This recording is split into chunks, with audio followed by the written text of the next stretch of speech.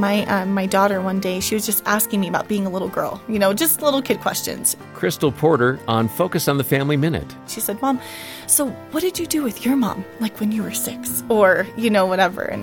And I said, well, honey, I didn't really have my mom when I was 6. And so, opened up this whole conversation.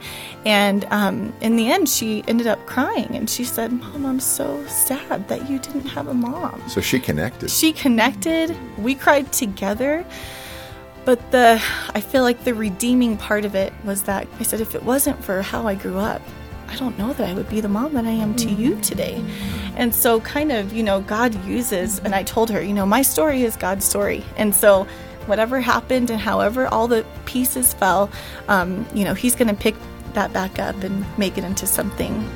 God can redeem your story. Hear how at FamilyMinute.org.